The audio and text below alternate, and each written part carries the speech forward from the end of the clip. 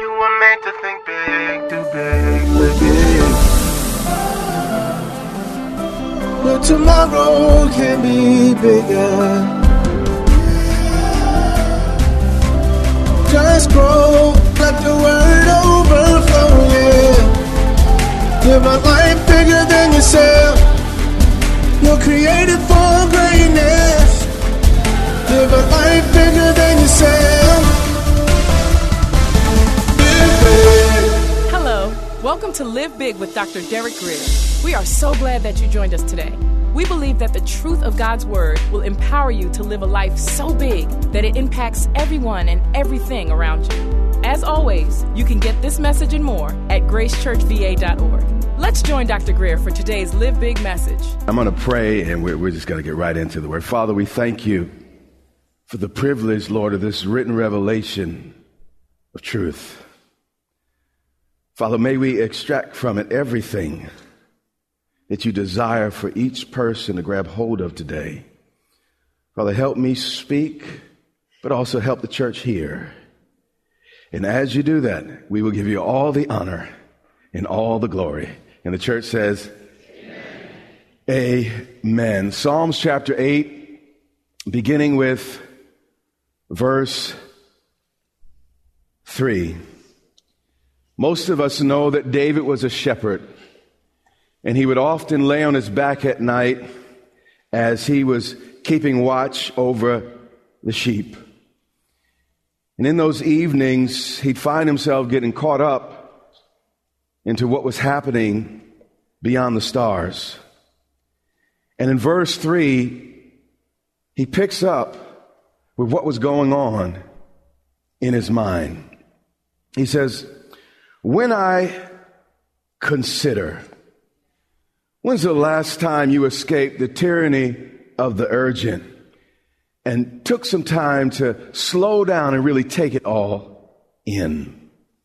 You know, life can often move at such a fast pace that it passes us by before we really get a chance to enjoy it. But David, in this season of his life, he would take out special time to reflect and meditate on his God. Scripture says, when I consider your heavens. Now, by this time, David had probably already been anointed king by Samuel.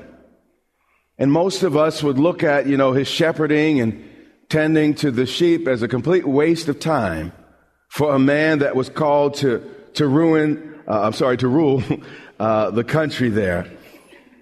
But it's moments like these that God uses to build the confidence that we need later on in our journey. Sometimes we're so in a rush to get to where we're going, we miss the lessons we need to learn on the way. And it was nights like this that David laid under the stars and he got the confidence to take on the lion and the bear. And later he would take on even Goliath. I want you to listen to the words of Abraham Lincoln. He said this, give me 6 hours to chop down a tree, and I will spend the first 4 sharpening the axe. You see, I'd rather spend a little time getting prepared than having to work even harder and longer trying to fix what I broke because I was in such a rush. Sometimes we need to just slow down and consider our course. David said, when I consider your heavens and the work of your fingers. Now, David could have been at home saying, well, you know what? I ought to be king by now. I'm quite talented. Saul is in my way. And after all, when Samuel came over, Daddy didn't invite me as fast as the other boys. And my older brothers are picking on me and all the rest. And instead of him focusing on his problems and disappointments in life, he actually spent his time thinking about God. Imagine what we might learn if we would just spend 20 minutes a day not talking about or thinking about what's wrong in our lives, but simply meditating on and thinking about and praising God for his goodness in our lives. He says, when I consider your heavens, the work of your fingers, the moon and the stars which you have ordained. Scientists say that over 1 million Earths can fit into the average size star. You know, the sun is basically an average to small size star. But Scripture says here that as massive as the moon and the stars happen to be, none of them, not one star, not even the massive supernovas, required both God's hands. According to Scripture, those great masses of burning light just took his fingers and he put each in place. This is the God I serve, we serve.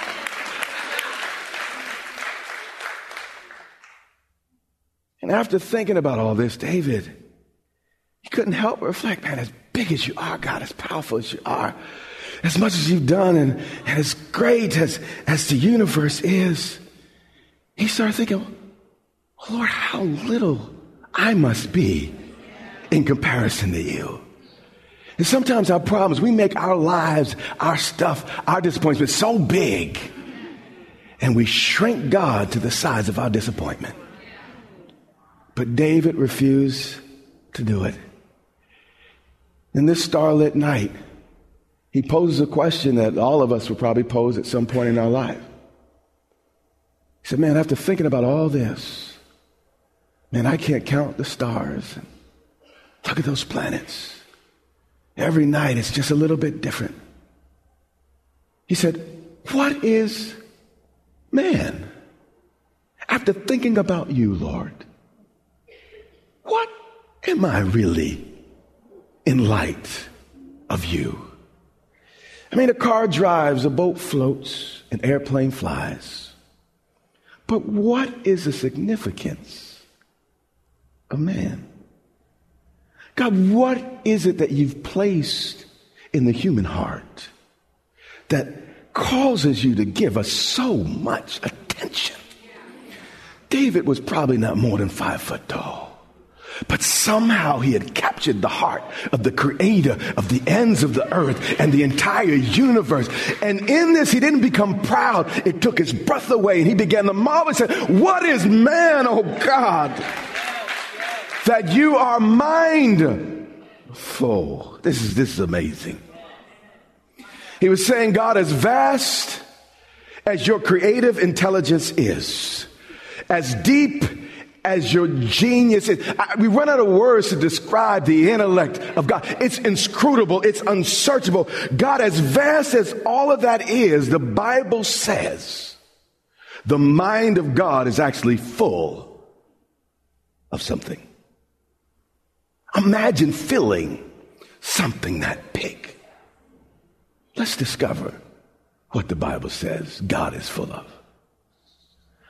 What is man that you are mindful of him? You know when you pump gas in your tank and when it gets full it clicks? David was saying that the inscrutable, unsearchable mind of God literally clicks with thoughts about you and me. As big as God's mind is, when it comes to thoughts about you and I, there's absolutely no room for any more.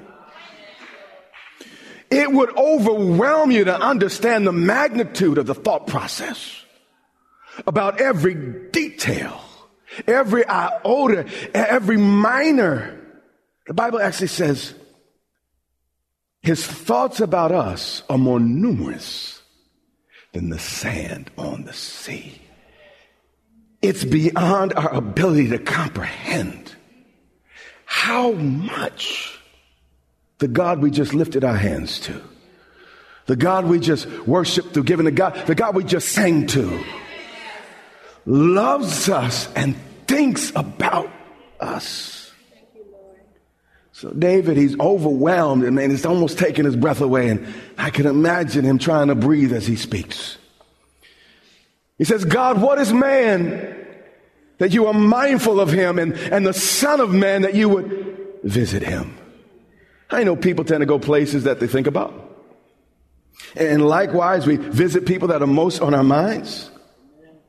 And this is the very reason why God can't help but show up in your life and my life, because we are always on his mind, and God always goes to where he's thinking. We're created in his image and likeness.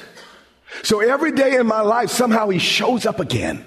Why? Not because I'm great, but because I'm on his mind. And God can't help showing up in places that stay on his mind. And he doesn't stop there. That ought to have been enough. But he's just at awe at what God had created in him. He said, for you have made him just a little lower than the angels. The literal word there in the Hebrew is Elohim or Elohim. And everywhere else in the Bible, the term is translated God. But David had to use this word to answer the question, what is man? So if you ever ask the question, who am I? David is trying to answer it. And if you have faith enough to believe it today, his answer can absolutely transform and change your life. Let's read it again. For you have made him a little lower than angels. Not lower than your circumstances. Not a little bit lower than your bank account. Not just a little bit lower than your past. But a little bit lower than angel. You see, it's not what you are that's holding you back, but what you think you are that's holding you back. Here's one of my favorite quotes by Carter G. Woodson. He says this. He said, if you can control a man's thinking, you don't have to worry about his actions. If you can determine what a man thinks, you don't have to worry about what he's going to do. If you can make a man think that he's inferior, you don't have to compel him to seek an inferior status. He will do so without being told. And if you can make him believe that he's justly an outcast, you don't have to order him to the back door. He will go to the back door on his own. And if there is no back door, the very nature of the man will demand that you build one.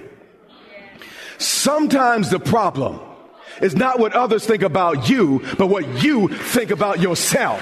That's the real issue in our lives. And David's trying to correct it right now. He's trying to change our thinking if you let him. If you think you're nothing, guess what? You're going to act like nothing. If you think you can't, guess what? You probably won't. What you think about yourself is what you make of yourself. Somehow our self-image has a way of becoming a self-fulfilling prophecy. And for that reason, God wrote these words down through David, so we could look back on what he said to him and understand the truth about our true nature and what God has ultimately called us to. Psalms 8 and 5. For you, O God, have made him just a little bit lower. It's almost too hard to believe, because I know some people, they're not even close to nobody's angel. But I mean, it's hard. For you have made him just a little lower than the angels. I mean, let's really think about this for a moment. Do you realize what the scripture just said? In 2 Kings 6 and 17, you don't have to turn there. But the Bible records an incident. And the prophet Elijah was a little bit frightened and intimidated. But God pulled back the veil on life and showed him angels blazing as chariots of fire. And it infused the prophet with confidence that he was able to stand under intense and very difficult situations. But these angels were actually warring angels with their own chariots burning like fire. But the Bible said we were created just a little bit beneath creatures this great. In the same book, chapter 9, verse 35, it was just one of these angels, just one, that defeated 185,000 soldiers. In Matthew 28:2, it was just one angel that moved a several-ton stone that hid the resurrection of Jesus from our view. In Matthew 5:19, just one angel broke all 12 apostles out of prison. In Acts 12:23, just one angel struck down a king. In Acts 27:23, just one angel protected Paul and 276 passengers that were in the midst of a storm and got involved in a shipwreck. And then in Revelation 7:1, just one angel holds back, the Bible says, the four winds of the entire planet Earth. I mean, we could go on and on and on about this, but I think you get the point. The Bible says that we were created just a little bit lower than these creatures. The Bible teaches that though we're frail, we are somehow fantastic, created to live just a little bit lower than God and the angelic hosts. So here's the question. If this is true, and we're created to live just a little bit lower than angels, why are so many in this room living like the devil? Just look straight forward. I'm not talking to you. I'm talking to the person next to you. You see, when we know better, we'll do better. You think you were born that way. You think you were made that way, so you feel it. It's a self-fulfilling prophecy.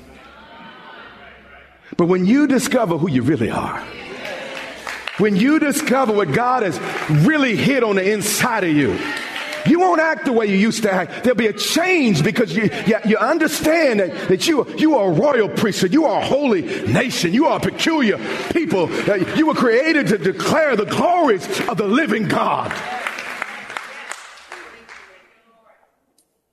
If this wasn't enough, and at this point, if I was David, I want to back up because that was just too much to say. But he doesn't stop. He says, and you have crowned him or made him a ruler.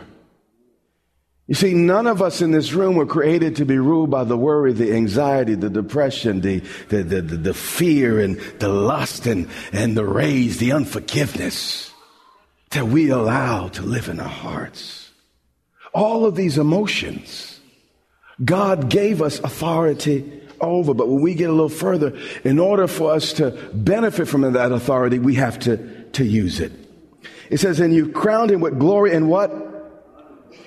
Honor. These are high words.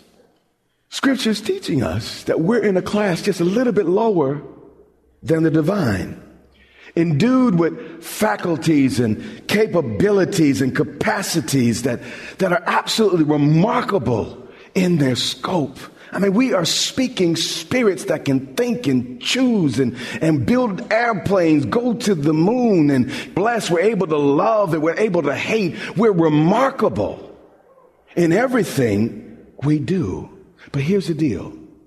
When you finally discover your who, changing your do becomes simple. The problem is many of us are trying to change the things we do without changing our image of who. But you see, David acted like a king before he was ever a king. He saw himself while he was a shepherd crowned with glory and honor.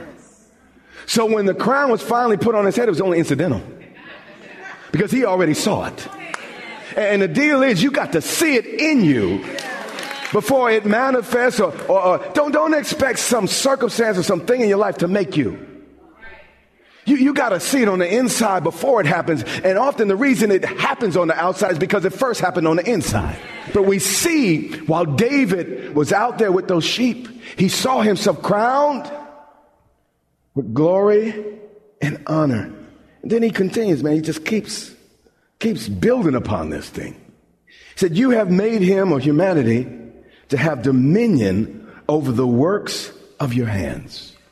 According to my Bible, You weren't created to be dominated by anything, by any drug, any addiction, any issue, any problem, not even a person. Instead of you being dominated, God created you to dominate. Not people. I'm not talking about people. But how many of you have emotions? Don't raise your hands. Out of control. I just can't let go. I just can't release. I can't forgive. I can't love. I'm just so angry. You're out of control. But when we look at the fruit of the Spirit, the last thing is temperance or self-control. Jesus came to give us back rulership in our lives. He came that we would no longer be dominated by stuff, circumstances, things people do or have done in our lives. But instead for us to dominate those things with righteous attitudes and mindsets. Did I lose you there? You know, in spite of what somebody's statistics may say about me, God built you and I to win. I was designed to win.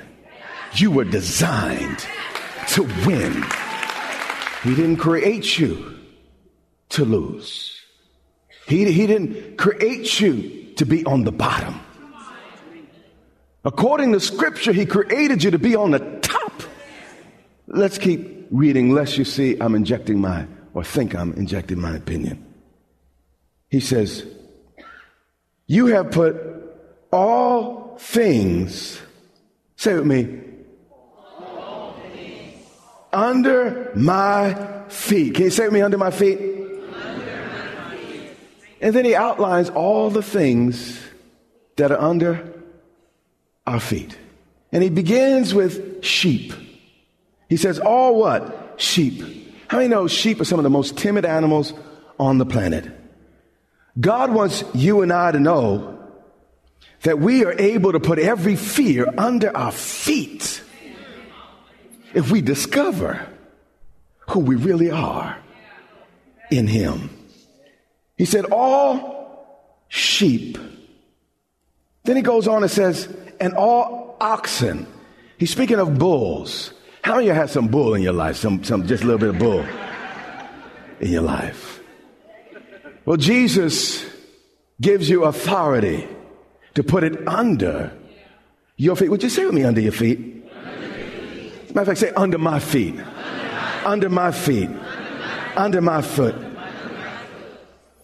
Even the beasts of the field. How many in this room are dealing with a beast of a circumstance? A beast of a problem? A beast of a situation, whether it's in the home or on the job. But Scripture says we're to address it in one way, under my feet. We got bulls under our feet. We got timidity under our feet. But now we got beast-like problems under our feet. What are they doing on top of you? What are they doing weighing on you the way they're weighing on you? According to Scripture, you need to put your foot down. According to Scripture, you need to start walking on something, stepping on something, going through something, getting on top of some things. But this won't happen till you get the right attitude. The devil is a bully. He is a mean devil. And he's good at what he does. He's an opportunist. You see, he won't get out of your way because he feels sorry for you. The only way he will get out of your way is if you put your foot down. If you grew up in a school like I grew up in, it tended to be the most timid children that always got the butt whippings. I didn't say it right in the first second. I didn't say it right here. But you see, you say it's not fair. And it's not fair. It's wrong. Never pick on another kid. It's wrong. Okay. But you could think if you're the kid taking all that, it's not fair that they're picking on me. Why are they always picking on me? Here's the deal. You didn't fight back. You can't take what I'm saying today to the public school system. Your kid would be kicked out. I'm talking about when I was a kid, okay? You see, even if the bully whips you, if he knows you're going to put up a fight, if he knows that if he comes for you, he's going to have to do a little something. You understand what I'm saying? Bullies are not only opportunists, they're lazy. You've been listening to Live Big with Dr. Derek Grier, the radio broadcast ministry of Grace Church in Dumfries, Virginia. It is our sincere prayer that you were blessed and empowered to live big. Listen to this message and much more from Dr. Grier for free at gracechurchva.org. We also invite you to join Dr. Grier and the Grace Church family here in Dumfries, Virginia, not far from Quantico Marine Base. We would love to meet you and have you join us for worship, teaching, and fellowship every Sunday and Wednesday. Get directions, service times, and much more at gracechurchva.org. That's our time for today. Join us weekdays at this time for the teaching ministry of Dr. Derek Grier. And remember, until next time, live big.